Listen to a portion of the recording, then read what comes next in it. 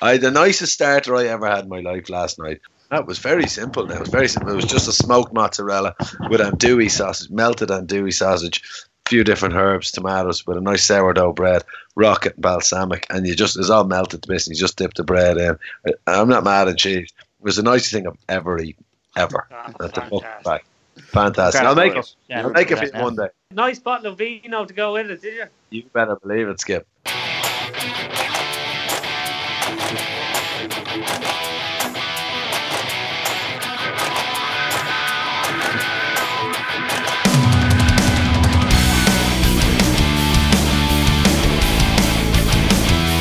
Hi and welcome to another episode of the PS Football Podcast. There's a hell of a lot to talk about this week, so let's just get on with it. My name's Sam Steen, and as usual, I'm joined by Peter Henry. Hi, Peter. How's it going, lads? Scott Bowman's there. Hi, boys. We got Danny Ward. Hi, Danny. Scott sounds a bit depressed, doesn't he? Just a little bit. And making a welcome return, it's Carl William. Hi, Carl. What a great week there, Tottenham supporter with West Ham. Well, seeing as we're mentioning it, let's start with West Ham. And Scott, well, where do we start? We could talk about the loss to Liverpool, but obviously the big news is Bilic is gone, and Moyes of all people has been brought in to replace him. And actually we have a question in from North Bank Upper. Says, with Mr. Moyes installed as the new manager, how many points does everybody think that West Ham will finish below second bottom this season? So, how fucked are you? Very, very fucked. No, let me just say this. I'm going to start the pod by saying, welcome to Mr. David Moyes. I don't think any West Ham fans got anything against him. It's not his fault. He's boring. He's got no personality, and he's probably going to take us down. And most of us mentally are getting prepared for the Championship. We can thank Mr. David Sullivan, Mr. David Gold, and Tits McGee, Karen Brady for taking us there. They did promise the next level. They didn't say the next level was up.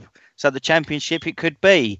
So they can all fuck off as far as I'm concerned. I hate the three of them, and I mean that from the bottom of my heart. I genuinely hate them. Slaven Bilic, for all his faults, and he had many of them, which I covered loads of times, he did leave with integrity. He always tried his best. He just wasn't good enough. But the ball can. I'll tell you what we'll do there, guys. What we'll do is we'll sack him off, we'll get rid of him, and we'll inspire the supporters, and we'll get Davy Moyes in, because Moyes free and nobody else wants the fucking job. With that, they've gone, Moyes, I need you to inspire the players after that 4-1 absolute thrashing by Liverpool. I need you to inspire those players. Can you do it? Aye. Probably was his response. After probably I think it is actually the second worst Premier League team with Sunderland, second only to the Derby season when they got relegated. It's embarrassing that we've got someone with no pedigree anymore who is living off his past as Everton boss. And again, it's not his fault he's taking the job. It's the fact that he's been put in that position in the first place. And West Ham are a fucking merry-go-round where I honestly believe that we'll be swapping places with probably Aston Villa or Leeds United and turning into one of those clubs as we go into the lower divisions. And the worst point of it all is we'll be at a 57-seater stadium that we don't own, playing football in a lower division. And I've even got a conspiracy theory for you guys, if you want to hear it. Yeah, always. The conspiracy theory is this. The LLDC, who own the Olympic Stadium, are hemorrhaging money, so it's costing the taxpayer money at the same time. If we get relegated, then that causes bigger problems for the LLDC, who are close to bankruptcy, I think, at one point, or might still be, if not for another government bailout. The Spivs and Tits McGee are probably looking at it as an opportunity to get this stadium on the cheap. And then what they can do is they can sell up at some point, which is both good and bad. Now, it's only my conspiracy theory. I'm the only person, to my knowledge, who've come out with this. But knowing what they're like, I wouldn't put it past them. They are lying, cheating, no good, spiv fucks, and I can't wait for him to get out of the club. David Moyes, you poor sod, you're going to come into a powder keg, and if you don't get off to a good start at Watford, the rest of your tenure is going to be you getting dogs abuse from the stands. Scott, what's your view, though, on the fact as well that they've only given him 6 months? Because that doesn't lead you to believe they've got that much confidence in him. Why not just take a bit longer and name a manager that your view is, this is our bloke who we believe the next 5-10 years of West Ham is safe in this bloke hand? What they're doing is they wanted a yes man. They've probably got a yes man, someone who will do as they say. We know David Sullivan likes to meddle in team affairs. The worst part about David Sullivan and David Gold is their public persona, where they talk about things openly where they shouldn't. We've got a guy called ex-West Ham U employee who claims he hasn't got a direct link to the board, but he is. Things are released via him. The papers use his comments now, because whenever he says something is going to happen, or we're after a player or a manager's coming in, David Moyes was announced by this guy 2 or 3 days ago because they link information. And the other things that they show they haven't got confidence in managers, with the Allardyce debacle, the Zola debacle, the Avram Grant debacle, and now with David Moyes, they're already throwing him in front of the bus because they're setting him up to fail. The 6-month contract says it all. You bang on with the money with that. And for me, it just leads to one thing, and that's relegation. And everyone's feeling that, I think. I don't think anyone's confident that we've got the ability to survive, yet we've got a cracking squad, in my opinion. You really think, Scotty, that West Ham will go down? I know you've said it. You've been saying it for quite a while now on the pod. But do you actually think a squad of players that... It's not a bad squad of players at all, and the money you spend a decent chunk of money in the summer, and you spent 25 million on Arnautovic. You brought in some serial winners like Zabaleta and Hart. Do you think maybe that they're to blame more so than the player or than the manager? I know the book always stops with the manager, but do you not think that they've enough about them to be able to just turn it around and stay up? Well, we've got a bit of a problem. The first thing is their net spend's really low. So yes, we've brought in record signings, but they still haven't invested heavily. So there's that point, and they had money to spend and a lot of money to make sure that squad was sort of foolproof. The second point is they've just brought in a manager who's already fallen out with one of the players, one of our star players, Javier Hernandez, in the past, and that's why he ended up at Bayer Leverkusen. This is the same manager who also told, and this has come from you, I remember you telling me this midweek, Pete, about him showing Nemanja Vidic and Rio Ferdinand videos of how to defend with Phil Jagielka, which is embarrassing. But you did say the buck stops from the manager. Yes, it does, but only because the board don't take the stick. They don't pick the squad. But the truth is, there's lots of meddling in affairs. They didn't give Bilic any sign of confidence, and as a result, we went on a continued losing streak or poor performances. He's gone, and we find ourselves going down. And yes, I genuinely believe that we're going to get relegated. I was being jovial about that a couple of pods ago, but from my perspective, this is another year where we're facing oblivion. For me, the problem with West Ham, it's not personnel, or it's not people. It's structure, and it's the stadium. Like Bilic led you to your highest. Was it your highest finish in the Premier League? Yep. A couple of years back. Yeah. Since Glenn Roeder. Yeah, Glenn Roeder in 2001. Okay. So there's some of the games you had, remember beating United in one of the last games there. It was a fortress, and the stadium makes such a difference. And you're now playing in an athletic stadium where, even when people are abusing you can't hear them, And I just think it has made such a fucking I just think it's made such a difference to the team, because it was a tight pitch. The Anne Boleyn ground was a ground I never fancied as a Liverpool fan. I never fancied Liverpool going there, but I fancied us last year at the end of the season, and I really fancied us to do this there on Saturday evening. So, do you not think the stadium has a massive impact on the players? On everything? I used to love where I was sat or stood at Upton Park, and West Ham fans know the area, Chav Corner. It's called Chav Corner, I suppose, because where all the ruffians would stand and sing. But you'd get the opposition players as well as your own running up and down the touchline, and they'd get a lot of playful banter. But sometimes when you had a player West Ham fans really didn't like, they'd get absolute dogs abuse. I remember the 1-0 win against Spurs, the last London derby against Spurs at the Bowling Ground. Dele Alli was warming up, and the bloke was coming in for some pelters. And I don't know if that shook his confidence, but I think when he come on, he was crap, and Spurs lost that, and they didn't do anything in the league from that point. That's where they lost that title. Massively. Massively. And what about Payet as well, though, Scott? Once you sold him and you never really brought a real replacement. They couldn't really do much there, though. He wanted out, He really wanted out. Yeah, but it's the start of the crumble, isn't it? Because he could see he wasn't going to have a team built around him of the quality that Dave Gold and that had probably promised him. the tail end of the last year at the Bowling Ground, we lost to Swansea 4-1 before the Man United game. And then our last game of that season was Stoke. I think we lost 2-1. Now, then we go into the London Stadium. The cracks were already starting to appear, but we didn't realise at that point. As we move out to the London Stadium, we get off to, I think it was a 1-0 win against Bournemouth. And then we had some disastrous spells there. We were losing games. I remember the 4-2 against Watford. We were 2-0 up. And that's when with the famous Payet Rabona. But he was already kicking off behind the scenes at this point and probably had been for a while, had delusions of grandeur. The bloke can't even get in the France squad now. Was it not the fact that he was probably saying, as it reminds me of the time when Spurs had Klinsmann, you've got a real player there that you can go, right, if you build a team around me, we could be successful.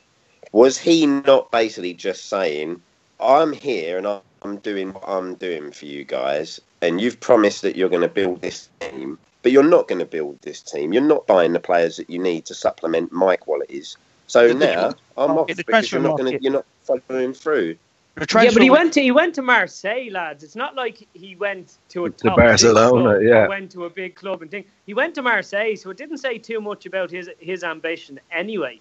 Well, it's not that. He went back to Marseille when PSG and Monaco were already streets ahead of him. So it's not like he was saying, yeah, I know what you're saying, Carl, but it's not like... Was he there going, no, I'm not going to win things here? Because he's not going to win anything with Marseille either, you know? I think he just wanted out at that point. Yeah. Well, you lose your best player. You need to replace your best player with better players. The rumour mill at the time, and I don't know how true it is, and it is just as far as you could pinch of salt, was that he'd been having it away with a couple of young ladies in the city of London, and his wife had caught wind of that and took their son back to Marseille. And as a result, he kicked off to get out of the club. Again, that's all alleged, and I've got no basis of fact with that. But, he's an odious little scumbag of a man anyway. And he's proved that with his interviews post leaving West Ham when he said he can be an arsehole and he'll do that so he can move. And he did it to Lille to get to Marseille, and he did it to Marseille to get to West Ham, and then he does it to West Ham to go back to Marseille. So, I mean, anything's possible as far as Payet. But going back to your original point, yes, the decline of West Ham coincided with the desire of Payet to play in the famous claret and blue.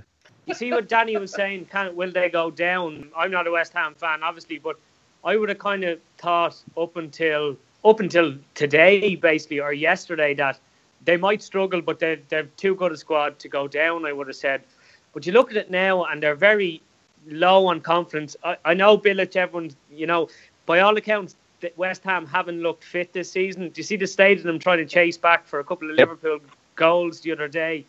And they've got such an uninspiring manager in. Like the report you hear out of Sunderland about what he was doing last season, just really old-fashioned. Like his stint in Spain obviously didn't teach him anything. He's just practicing crossing all day, boring drills, repetitive drills. Sunderland's a poison club, though. Yeah, that's fair enough. No one could have gone in look at his signings as well. All he did was sign ex-Everton players, so it's not like he's not even putting any thought into it anymore, you know what I mean? And I can't see him going in there with his reputation even. Like, people read things, but I'm going to think it's going to be very hard for him to go in there and to lift them players. And as well with Hernandez, I know Hernandez looks great in paper. Mexico's best goal scorer. And it was actually Van Gaal who sold him, Scott. But I think Hernandez, like I loved him as a Man United fan because he was great coming off the bench and he was like, he's a good personality and all. But if you watch Hernandez closely, he's a really, really poor footballer. He's a brilliant striker, penalty box predator. There's not many better. But just in terms of footballing, touch, passing, dribbling, he's shocking, really. And his best role is as a sub. When you play him from the start, saw him against Liverpool the other day, things are bouncing off from all over the place. He's not actually that good. And if you've obviously signed him, so you're going to start him with a player his profile. But if he's going to stay in that team, you need to start playing to his strengths instead of pushing him out onto the wings and just launching it up to Andy Carroll all the time. But I don't mean to piss in your chips, but seriously, Hernandez is at his best role as a sub. It's not as a starting striker. Right, that's probably enough from West Ham, and I'm sure we'll be coming back to talk about them again in the future. Danny, do you want a quick word on Liverpool very quickly? Yeah, Liverpool looked like they were back in their stride for me.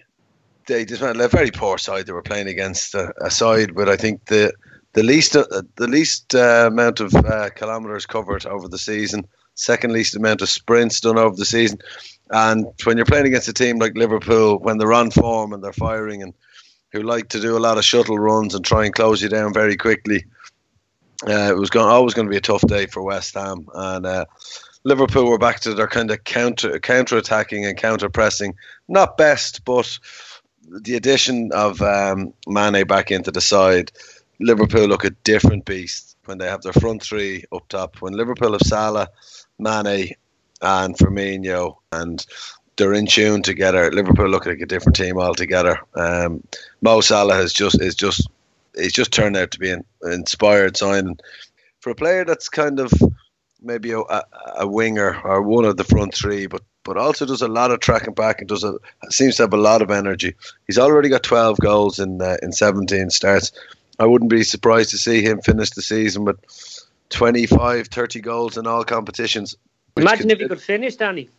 Yeah, well, his finishing, he finished his 2 chances pretty well the other day. I know. Yeah, no, he does miss a lot of chances, but Jesus, for a man again that plays out wide, he loves a run. If you watch him and Coutinho, let's say, he loves to bend a run into the penalty box. So he starts out as playing like a winger, and he can play like a winger. He's not going to beat you with loads of trickery and, you know, do a nutmeg and flick it over your head and all that. He's just a direct footballer. And the way Liverpool cut West Ham open for the first, you knew once Salah got the ball, and they were against a couple of defenders, but you knew they were at least going to get a shot away and a one-on-one shot, and it just looked all so simple. So things are starting to look a little bit better for Liverpool when you take into account they're still missing behind those 3 who I think are frightening when everyone's fit and firing. Taking into account you're missing the 2 most creative players in our team in Lallana and Coutinho at the moment. Liverpool look like they're in a good vein of form, but the last time they were in a good vein of form was against Arsenal, and we had an international break that disrupted that. So hopefully everyone gets back from international duty with a full bill of health. And January's not too far away. I'm just nearly kind of waiting just to keep in touch, and you know, with the rest of the top 4. For me, the title is all but done and dusted already. I thought that before this weekend, and I stick by it. I think Man City are just playing on a slightly different level to anyone else. But I think everywhere else is up for grabs. The pack between Arsenal and United in second, there's 4 points. That's nothing. Absolutely nothing. The team, like Man United, were kind of the only team that are going to challenge City. I think everyone's kind of started to reevaluate that. I'm sure we'll talk about it later. But it's up for grabs. The top 4 is up for grabs, and it's going to be a serious battle, I think, because you've got 6 very good teams in the Premiership. It's like no other league in Europe. From Arsenal, as I said, to United, and you've Chelsea, Tottenham and Liverpool sandwiched in between. There's a serious fight to get top 4, and a couple of big teams and good sides are going to miss out this year. So, I'm looking forward to it. But, things are looking a little bit better for Liverpool, and Klopp seemed to tweak it a little bit, but he said he tweaked it a little bit. It didn't look like it with his formation. He said he wanted to give the back 4 a little bit more protection. It didn't really look like it when you saw the personnel in there, but it did work, and West Ham had their little 10 minutes, and it doesn't matter who you play in the Premiership, someone's always going to have their little 10 minutes. But I think what killed the game off was the Ox's first league goal for us, just coming so soon after West Ham got their backs up. You know what I mean? Liverpool just killed us. They killed the stadium. They killed the fans. They just killed, I'm sure, any kind of hope and aspirations that West Ham players had. Job. And they killed his job. You could see Bilic actually when he walked off. He kind of shrugged his shoulders and smiled. And he was kind of going, like, geez, there was nothing we could do about it. You know, like there was nothing we could do. Like there's plenty they could have done about it. I know, but Liverpool were on a different planet to them, though.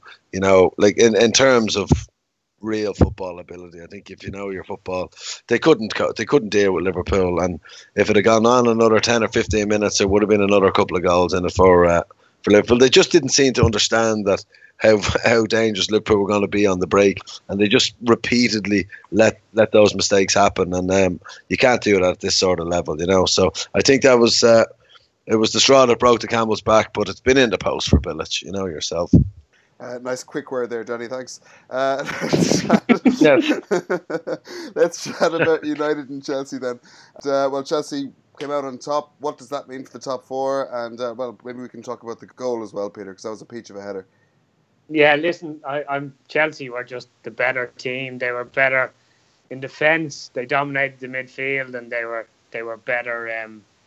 They were better going forward as well. And like you said, that was just an absolutely sublime header by Morata, who I thought was really good all day. He kind of stumbled when he had a couple of chances later on, but I think he was just tired. Yeah, I was sticking up for Lukaku a lot over the last couple of weeks, but it didn't look good when you were comparing the two of them the other day, just in terms of touch, movement, hunger to be involved in the game. Stamford Bridge, it's probably my least favourite stadium as a Man United fan. That's now 16. In the last 16 years, United have only won once there. So I wasn't even confident before it. It was actually a little bit more entertaining, the game, than I think most of us thought it would be. I think we all thought Jose would park the bus. And Conte is a counter-attacking manager himself, really. So we kind of thought it would be, 0-0 or 1-0. But it was actually a fairly entertaining game. I know Mourinho said after he thought they deserved a point, but he must have been watching a different game, because even as biased as I am, if Chelsea had won that 2 or 3-0, I don't think there could have been too many complaints. I'm not too upset with the game plan. I just think, there's no denying Mourinho's record over the last 10 or 11 games against the top six is atrocious. But it's only 3 seasons ago, or in his first stint in England, going to beat other top. Well, it was probably only top 4 then, not top 6, but.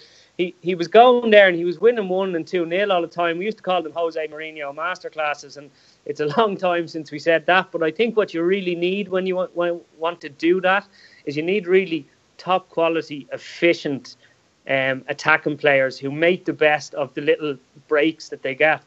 And United were just poor the other day. Mkhitaryan, his form is completely nosedived. I'm surprised he's still even in the team. I think that's just because Mourinho doesn't really trust Mata.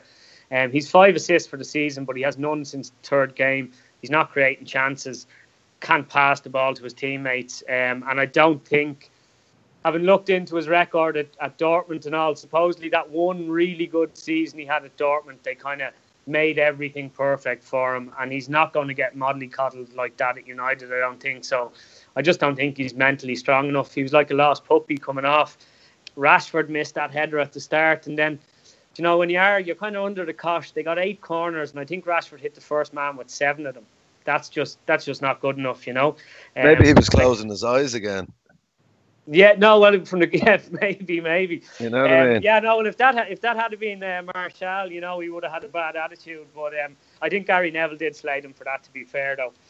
He deserved it as well. He fucking bottled us. He absolutely bottled us. All he had to do was touch it. It was in, knock it back across the keeper.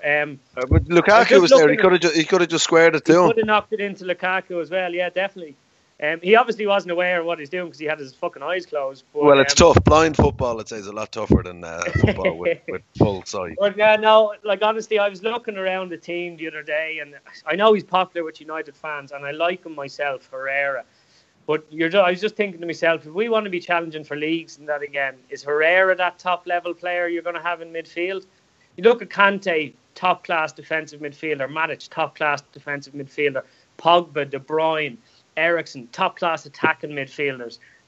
What's Herrera? He's kind of good at everything. He's not a kind of player that you're going to win leagues with. He's Joe Allen. Yeah, he's nothing special basically. He's the kind of player fans like, but you're not going to win a league with him starting all the big games in centre midfield.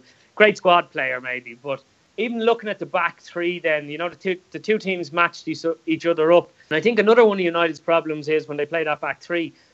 You look at Chelsea, right? Okay, Gary Cahill isn't great on the ball, but Christensen, who was superb, I thought, right? He looks like a top young player.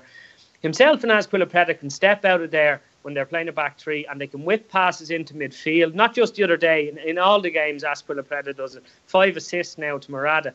And you look at United, Chris Smalling and Phil Jones, they're not good footballers. They're good defenders, but they're not good footballers. And I just don't think there's too many. Even Ashley Young, he's working his socks off there. But would any of them players I've mentioned get in Man City's team, in Spurs' team? I don't know, maybe Liverpool could do it, one of Smallman Jones just to shore things up. But you know my point, in general, none of them players are going to get in other top sides. So United have Newcastle and Brighton up next, so they should get 6 points on the board. But by the end of the game the other day, I looked at the league table and I thought to myself, oh fuck, we're in a battle for the top 4 now. And yeah, that's kind of my feeling after it. I can't see City, I do think, will have a bit of a wobble, but they're a much stronger team than they were last year. And yeah, you'll always hold on to that bit of hope until it's not there when you're a fan of your club. I think we're all the same. But realistically speaking, I think it's a fight for the top 4 now for United. And it's just down to a lack of quality, I think. Even though they've spent God knows how much money over the last few years, you're still playing Ashley Young as a wing back. So yeah, not a good weekend for me, lads. Pretty good weekend for you though, Danny. Yeah, no, I just wanted to come in and just something I was looking at, something I've been thinking about for a while. You've been looking forward to this, I'd say. No. I was actually just going to talk about a couple of strikers. Just going to talk about Lukaku and kind of Morata, both of them coming into the game on the back of 6 games without a goal. Obviously, Morata left the hero, but just want to talk about Lukaku. I think he's really missing Pogba. For me, United are lacking energy. It's like Matic. We've bigged up Matic more than any other player on this podcast over the last 3 or 4 months. We all know how vital he is to United, and he's very good at what he does. But he saunters around. He's kind of like a basketball player. He's just kind of sauntering around the pitch. United are missing serious. They're lacking energy, tempo, cutting edge. Someone to beat someone in midfield to break the lines. I don't see Herrera doing the Fellaini's certainly not going to do it. Midfielders have, for me now, I think midfields have changed when you look at it. Remember, you had to have an enforcer, which was Roy Keane, Patrick Vieira, Dietmar Hamann. You had to have a big, strong enforcer, and then you had, let's say back in the 4-4-2 day, and then you had a ball player, someone that could pass it around and all that sort of stuff. For me, looking at football, it's changed a lot because the tackle has gone out of the game quite a bit. There's a lot small. There's players that are a lot smaller, and it's a lot more of kind of shuttle running, nicking the ball, trying to dispossess it, and not actually trying to win it back in those. You remember the crunch and 50-50 tackles? That's not how the ball is won back mostly anymore. It's kind of nicked and small lads getting in under big lads and tipping it, that sort of stuff. And for me, United are just lacking. They're missing Pogba, I think, massively because they're missing. I think Danny. I think Matic and Pogba really complement each other well. Yeah, they do. They do. If Matic was out, Pogba would be missing Matic as well. You know what I mean? 100%. He breaks the line between. The managers are always talking about lines these days. And you're kind of going. Pogba can carry it forward into that. If he beats one of, let's say they're playing 3 midfield as well. If he beats 1 or 2 of them. And that means he is now running at a back 4 or a back 3, where you've got a front 3 and you've wing backs now. And the whole pitch opens up, but it's all very congested in there if you don't have a player. If you have a lot of players that are passing it sideways, you need that burst, that little bit of skill, that little bit of trickery. And for me, I think Lukaku's really suffering without him. But Mkhitaryan, Danny, as well. Mkhitaryan's supposed to be the link between midfield. And he's just gone missing in all the big games. Yeah. Well, in every game over the last 2 months, that doesn't help either. Like he's not getting any bullets. You know what I mean?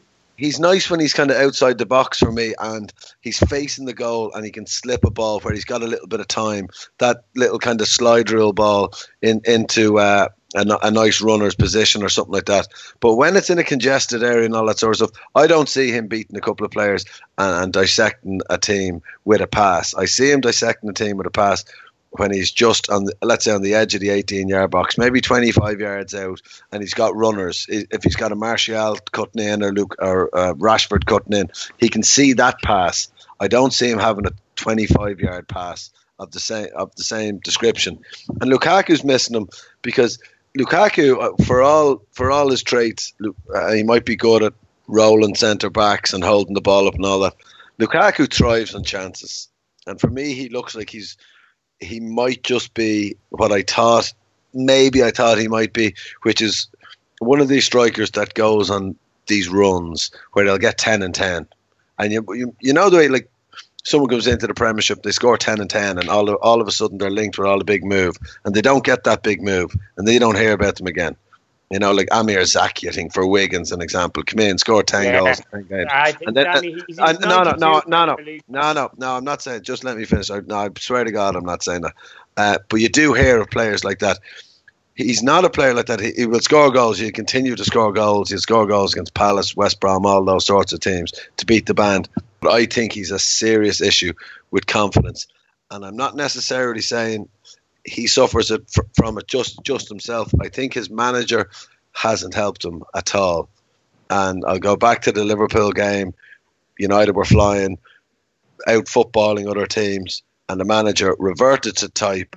And I don't care what anyone says. For me, that has a negative impact on the players. The players are scoring loads of goals.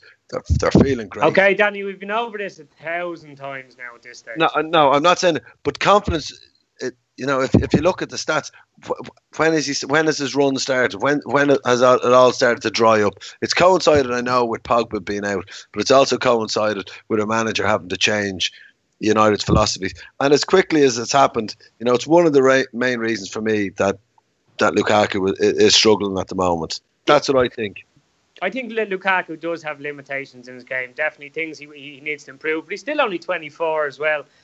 Murata looked a much better all-round player the other day. There's absolutely no doubt about that. I thought he was superb. And, we were questioning at the start of the season. He'd never really been a regular. And, would he be able to do it in the Premier League? And I think he's well and truly shown that he can, But he was coming into the game, though, on the same run. He was coming into the game on the same barren spell. He hadn't scored in 6 goals. Yeah, I'm not giving balls into him as well. But I'm not giving Lukaku. I'm actually not giving Lukaku shit. I know you're not. I just don't. If you don't play to his strengths, the whole team has slowed down. United were playing with a lot more purpose. They were hitting the ball. They were passing the ball. There's a lot more zip in the passes. It's all conspired to Lukaku not getting Lukaku's getting some easy chances at the start of the season, which is what you want as a football team. You want to create the easiest opportunity for your best finisher. For me, I know that seems very simple, but they were doing it. He was scoring some easy goals, tap-ins, one-on-one with the keeper. He's not getting in those positions. The only chance he had the other day was where he rolled. I don't know if it was Christensen or Cahill or one of them. He rolled and he got a shadow from the edge of the box. That was it. And I feel sorry for him because he's not the sort of striker that's going to be involved in the game unless there's chances teed up for him. He's not going to be involved in the game. He might hold up, and he's getting it in the neck from United fans, and I think it's unfair on him because I think it's completely the players unfair, around. Danny. Yeah, I think it's the players around him are not giving him the ammunition because you give him a chance, he'll score. That's his job. He's good at holding it up. He's good at other things, but he's not going to be making these channel runs and all that sort of stuff that fans want to see. He looks like a big lumbering lad that looks lazy. It's just his style, but it was working at the start of the season and he was only new to the team. So I think United, it's the rest of the team that need to get. That was my point. So yeah, the rest he of the might team might need a bit of a rest as well, Danny, because he's coming. Well, how far is Ibrahimovic away? Yeah, he's back the start of December. Just to take, because he's come from Everton, probably not even really playing European football, to playing every game for United. You know what I mean? Except the Carabao Cup. He could do it a break. Listen, I think United signed Lukaku to be a 25, 30 goal a season striker. And I'd be amazed if he doesn't score over 20 goals by the end of the season. I really think he will. But just before we close out on that game, there's just one thing I noticed the other day, and I think he's gone down. People kind of forget about him. He doesn't get enough credit at times, but Cesc Fabregas, I thought, was absolutely superb. And you look at the difference in quality that each striker was being fed. Cesc Fabregas was just whipping the ball into Hazard and Murata all day. And I know people say he can't play in a midfield too or whatever, but he's 106 or 107 Premier League assists now, Fabregas. It's second to Giggs. And when you consider he didn't play in the league for 3 or 4 seasons, I think Fabregas should almost go down as a Premier League great. He's still only 30. Definitely. You know what I mean? He's actually, when they talk about players running the show or running a game, him and David Silva, people like that, they can run a game. Like Pirlo's. For me, he's not kind of the same sort of player as Pirlo, but he can slow it up. He's not the quickest player in the world, but he can just play it at his own pace, and he can just pick passes. He's a beautiful passer of the ball. Okay, let's move on to Spurs then. They managed to get the win against Palace in the end, but it was far from straightforward, Carl. And what about Kane? He didn't look quite fit, then he took the knock, and Llorente, when he came on, didn't really seem like the replacement he was probably brought in to be. No, I think I said to you guys when we signed Llorente that I wasn't impressed with that signing, and nothing I've seen from him so far in any of his cameos or games that he's played have led me to think any different, you know. I don't think he was the striker we were looking for as backup. I don't think he's got the ability. Too similar to Kane, no pace. We're led to believe he's good in the air, but I don't actually see him doing much in the air, where you kind of believe he's, you know, leading teams astray. And same performance when you look at it from Tottenham, just in the fact that it struggled to get the win. No real creativity. I mean, you put Eriksen there in quality midfielders, but Eriksen looks to have gone back to what he was a little while ago, where it's one game good and then the next couple he doesn't seem to turn up and run the midfield.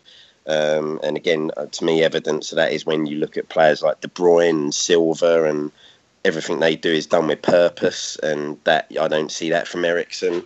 I actually now would start sticking Winks in over Eriksen going forward, because I think Winks is a bit more creative and seems to have that belief. But they got the 3 points, job done, keeps us in contact with United. And with the injuries, you know, that we picked up in the midweek when we spanked the best team in Europe, then, yeah, it was always going to be a come down after the Madrid game, to be fair. You know, the Spursy thing would have been to lose that game, and if it hadn't been for a great debut from Gazina, the goalkeeper, we possibly, you know, very well easily had lost that game.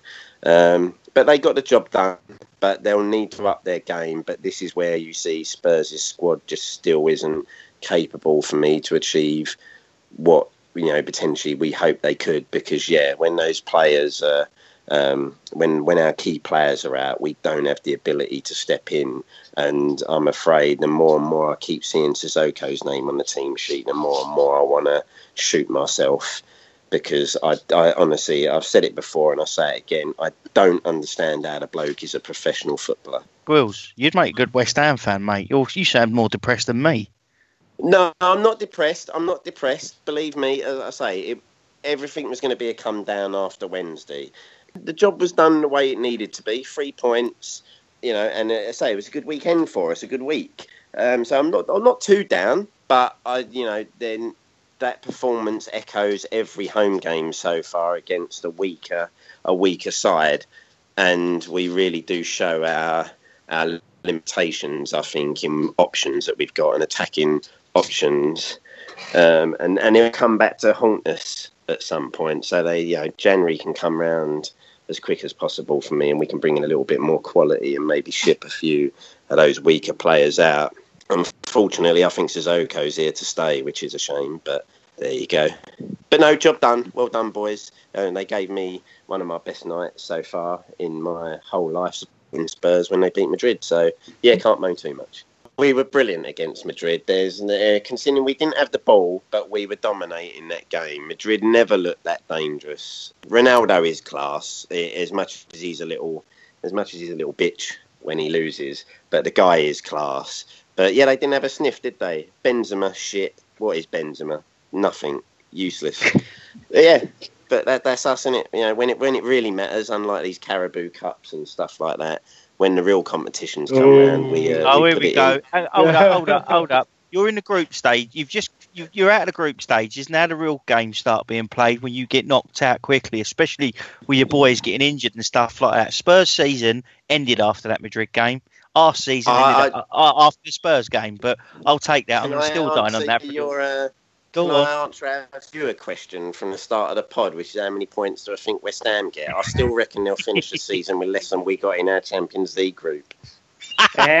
No, but Carl, in all seriousness, I think what you said there is kind of Spurs the way Spurs are at the moment. You said that they haven't had much of the ball. All their best performances this season, I think they've had less than 40% possession.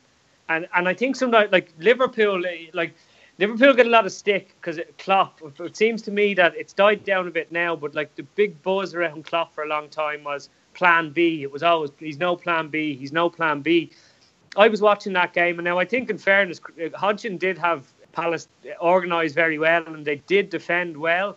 But it's not for the first time. Like you said, Spurs really do seem to struggle when teams sit deep against them. And they definitely need to sign somebody in January to give them something a bit different when teams are doing that, because it becomes very predictable, I think, when I watch them anyway. If you gave me my ideal January now, my ideal January would be Mahrez, who I think is very gettable because he has got that something different. You're quite right, Pete. The trouble Spurs have is when we haven't got the ball, we can break, and we can break well, and we can take teams apart, as we've seen. The problem is when we've got the ball, we're not that creative a side when we're allowed to have the ball and forced to break teams down. We don't have that dynamic movement. I'll say it again. When you watch City, everything is done with a purpose, and when they knock it, their players are running off into space, dragging teams and players apart, and someone else is darting in a gap that's been created. Spurs don't have players who do that. But if you, as you say, if you come and attack us and we can break, then we do well there.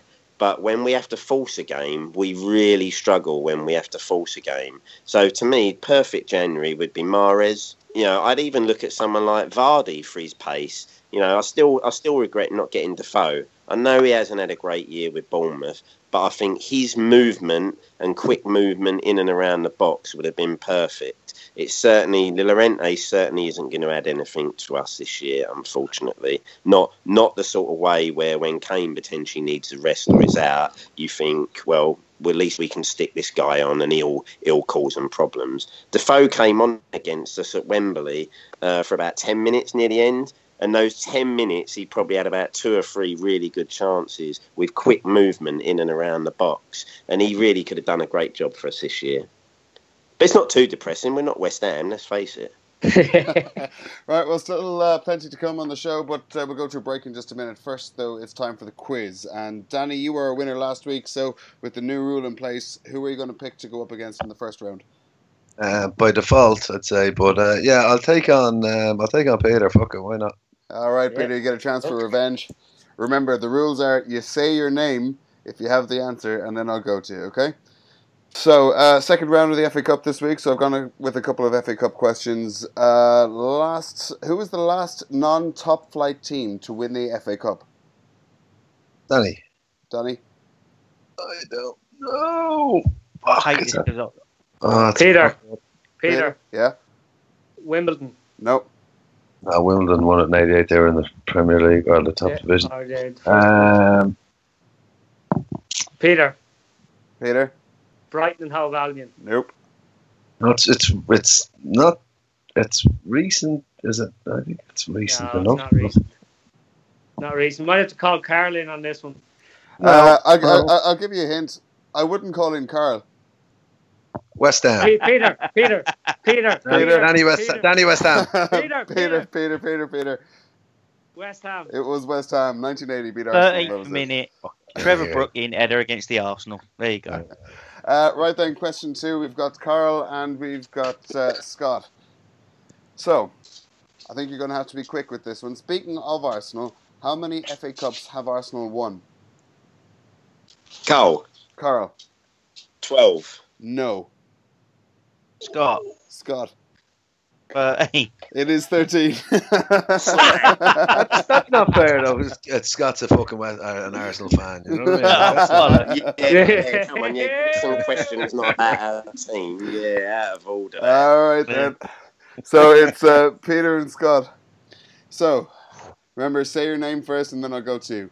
Which team was the first team from outside the top flight to reach the FA Cup final since the Premier League was formed? Peter.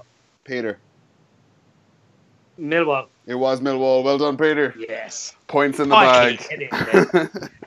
Right. That was really focused on you tonight, Arsenal and Millwall, wasn't it? Yeah. And West Ham. Right, that's it. We'll be back after the break. Very quickly, I just want to take the chance to tell you how to get in touch with the show and get loads more great Premier League content.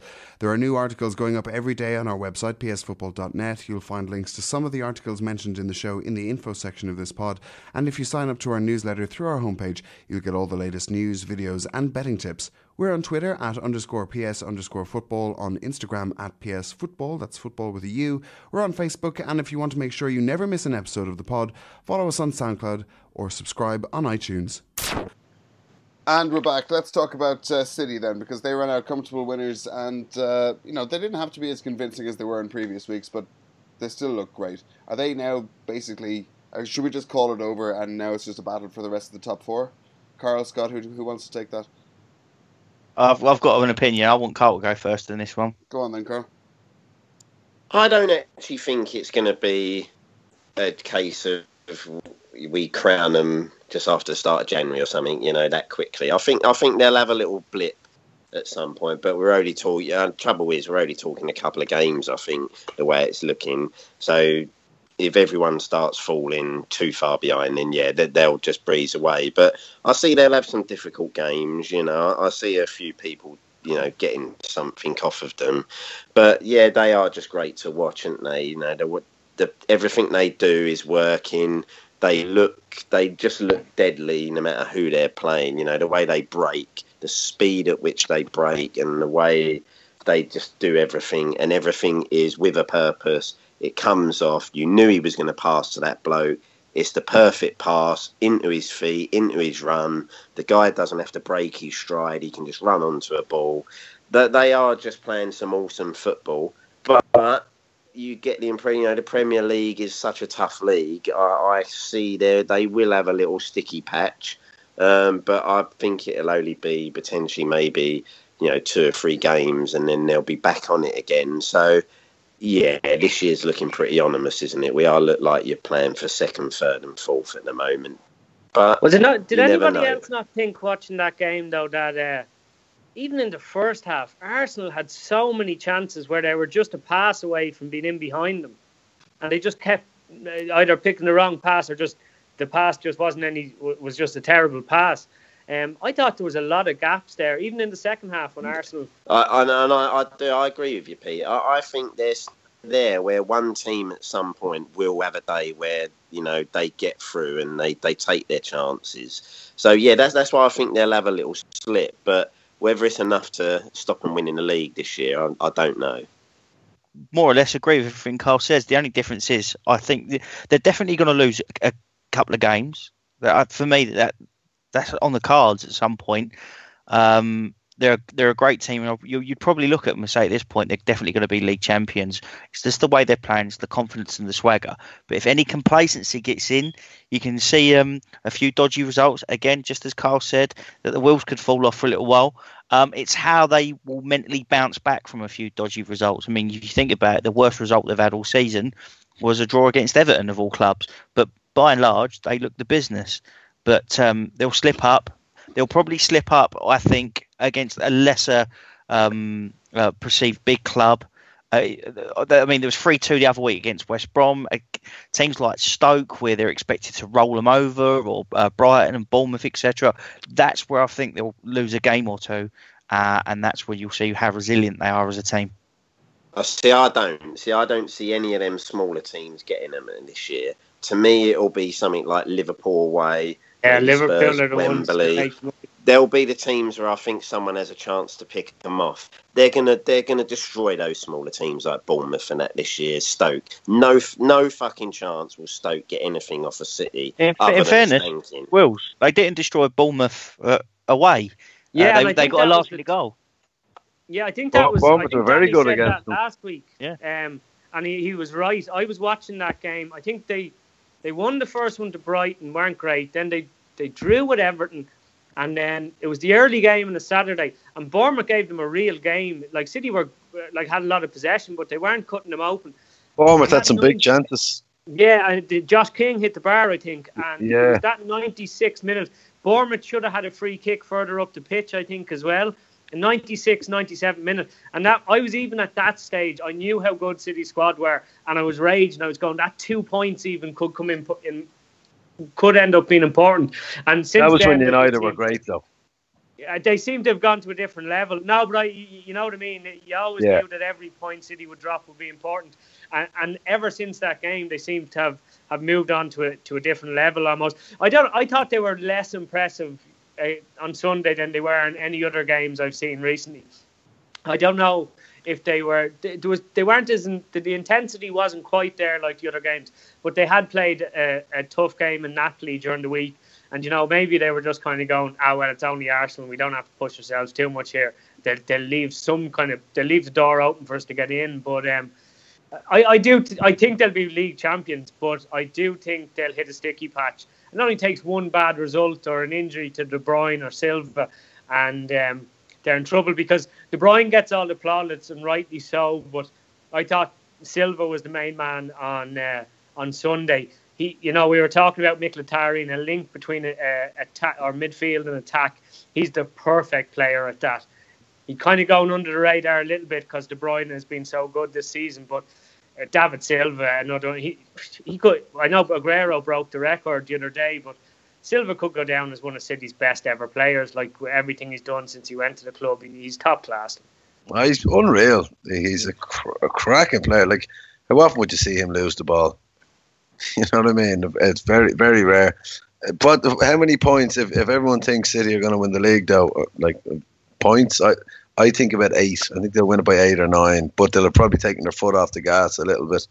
They won't be breaking Chelsea's record. I think that's going to stay intact for a while. That was an awesome team that Chelsea had. For me, you boys won't, but I can't dislike Man City. There's nothing to dislike about them. They're I don't mind Man City at all, no.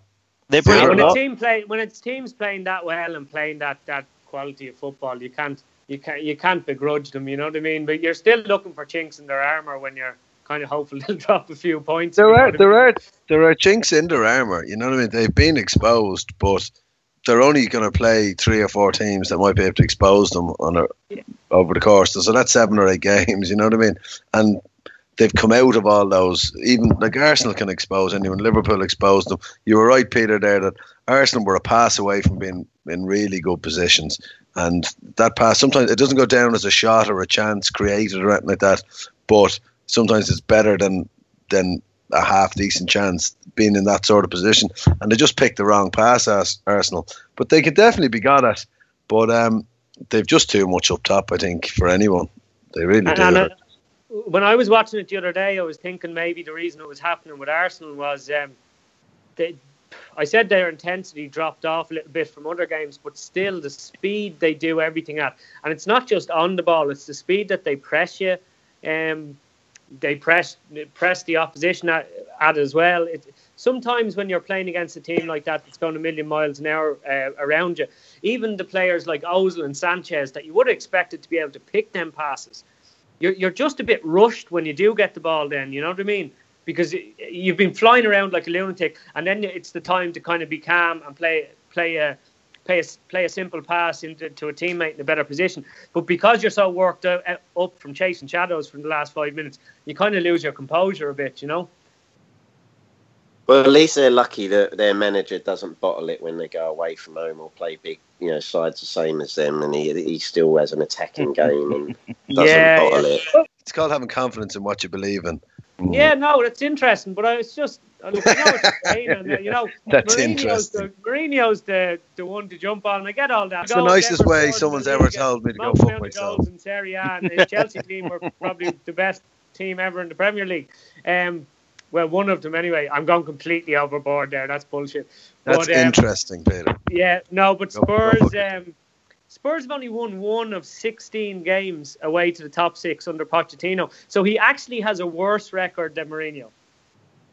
But the media don't hate Pochettino, so they don't bring that up. No, because they've got a plus 20 net spend in the last 7 years, and United have 600 million or something like that. So it's a lot easier to hate Man United. If you're going to highlight it about Mourinho, you might as well highlight it about other members of the top 6, as I'm saying. Let's move on to another top manager, and that's Tony Pulis. Actually, he's not doing so well this year, and after all the talk at the start of the season about how West Brom would probably race to 40 points. Peter, actually, it's not going so well for the man with the magic hat. Yeah, I don't want to talk about it. Do the players think they're already on the 40 points because they've down tools already? It's not good for the man with the magic hat. But obviously last season after 40 points they down tools, so it's now 2 wins in 20 games for Tone, and he's coming under increasing pressure now. The fans are starting to turn, and the Chelsea up next. That's not going to be easy. Chelsea at the Hawthorns, so he's in bad need of picking up points. They're leaking goals as well, which is the last thing you'd think a Tony Pulis team would be doing. And I hate to say, well, he's never ever been relegated, so they definitely won't be relegated. But he could be, his head could be on the line fairly soon, and it just upsets me greatly. I've always thought that maybe when Mourinho left United, Pulis might take over, and we'd win the Champions League. We'd win the Champions League, beat Real Madrid 3-0 in the final, 3 near post corners. But it's just not looking good for the Magic Man at the moment. Right, let's move on. And I want to talk about own goals because we were denied one of the great Premier League own goals this weekend when Phil Jones's cracking effort was chalked off on Sunday. So I want to talk about some of our favourite Premier League own goals. Who wants to start us off on this one? Should we go with Carl? For me, one of the great ones was Lee Dixon's header against Ipswich. There's at Portman Road. Ball coming out the air, and he thought he'd be clever and head it back to big old Dave behind him. But big old Dave was a little bit closer than he thought, and the header went sailing over his head and in.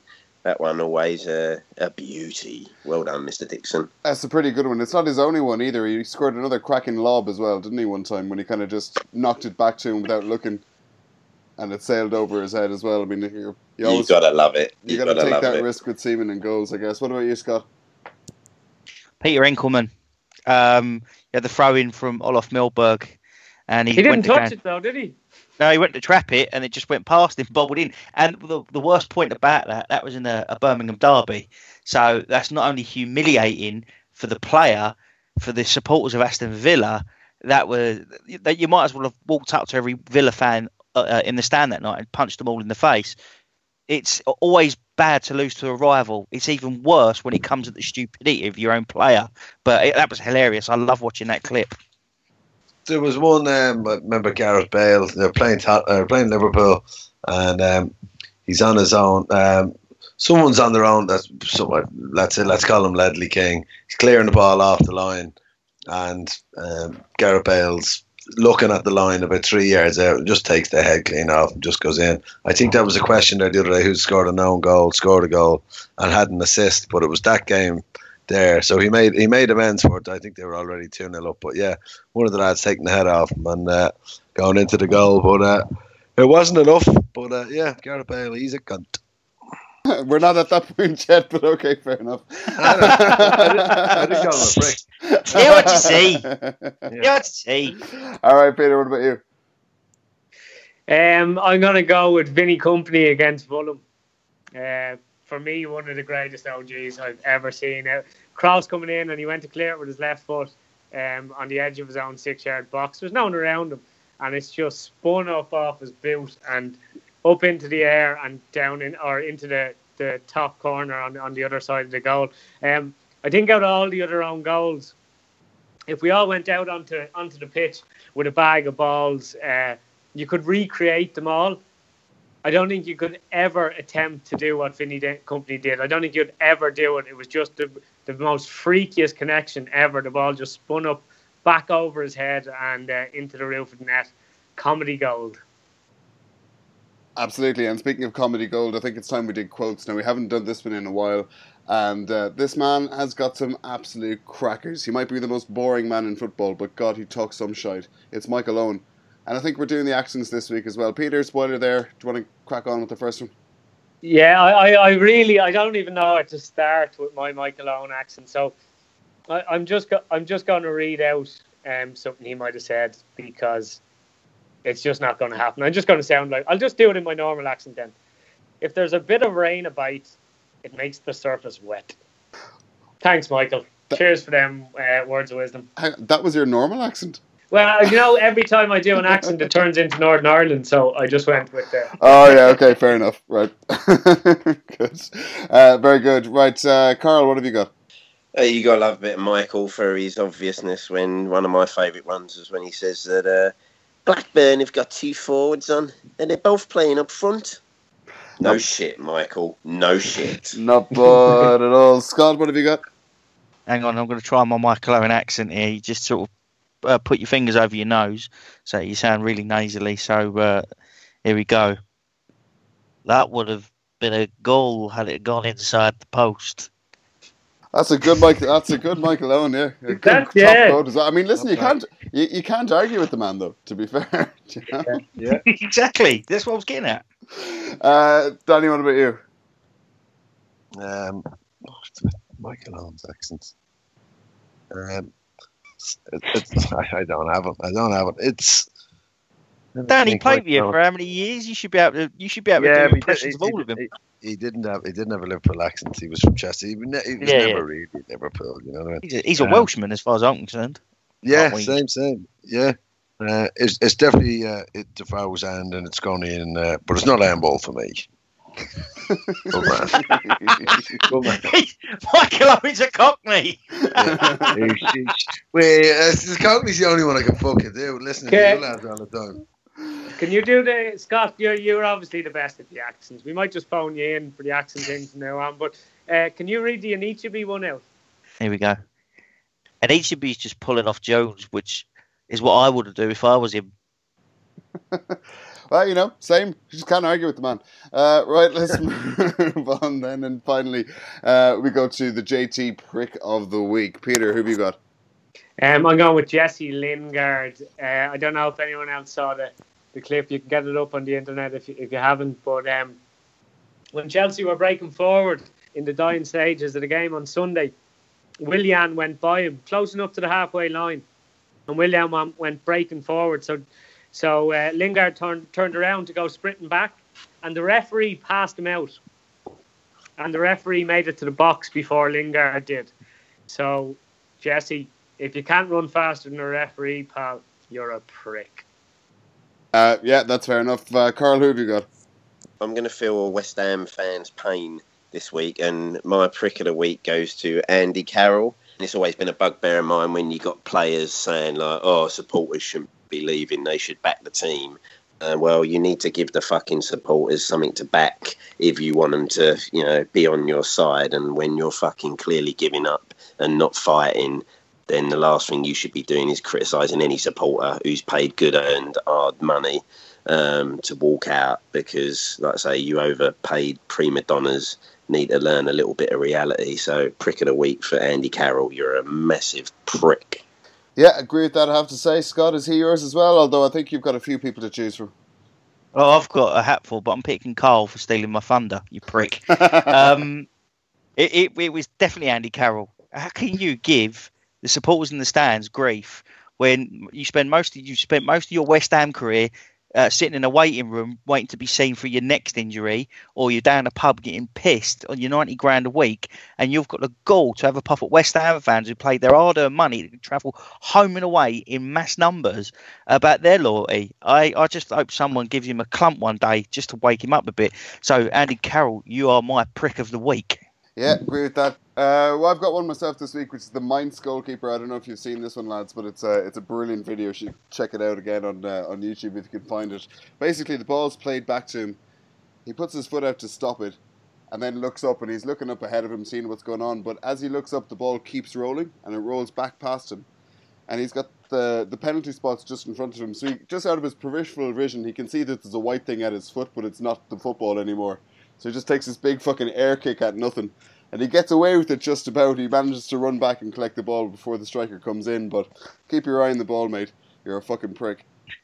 Any more? Are we all done? All done. No, all good.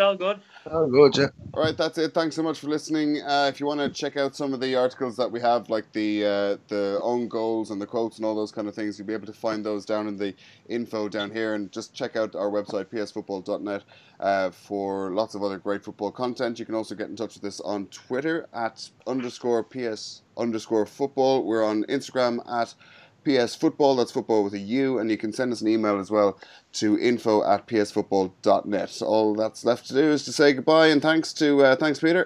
Cheers. Chat to you next week, lads. Thanks, Carl. Cheers, guys. See you next week. Thanks, Scott. Good day to you all. See you, Danny. See you, lads. Cheers. And goodbye from me. See you next time.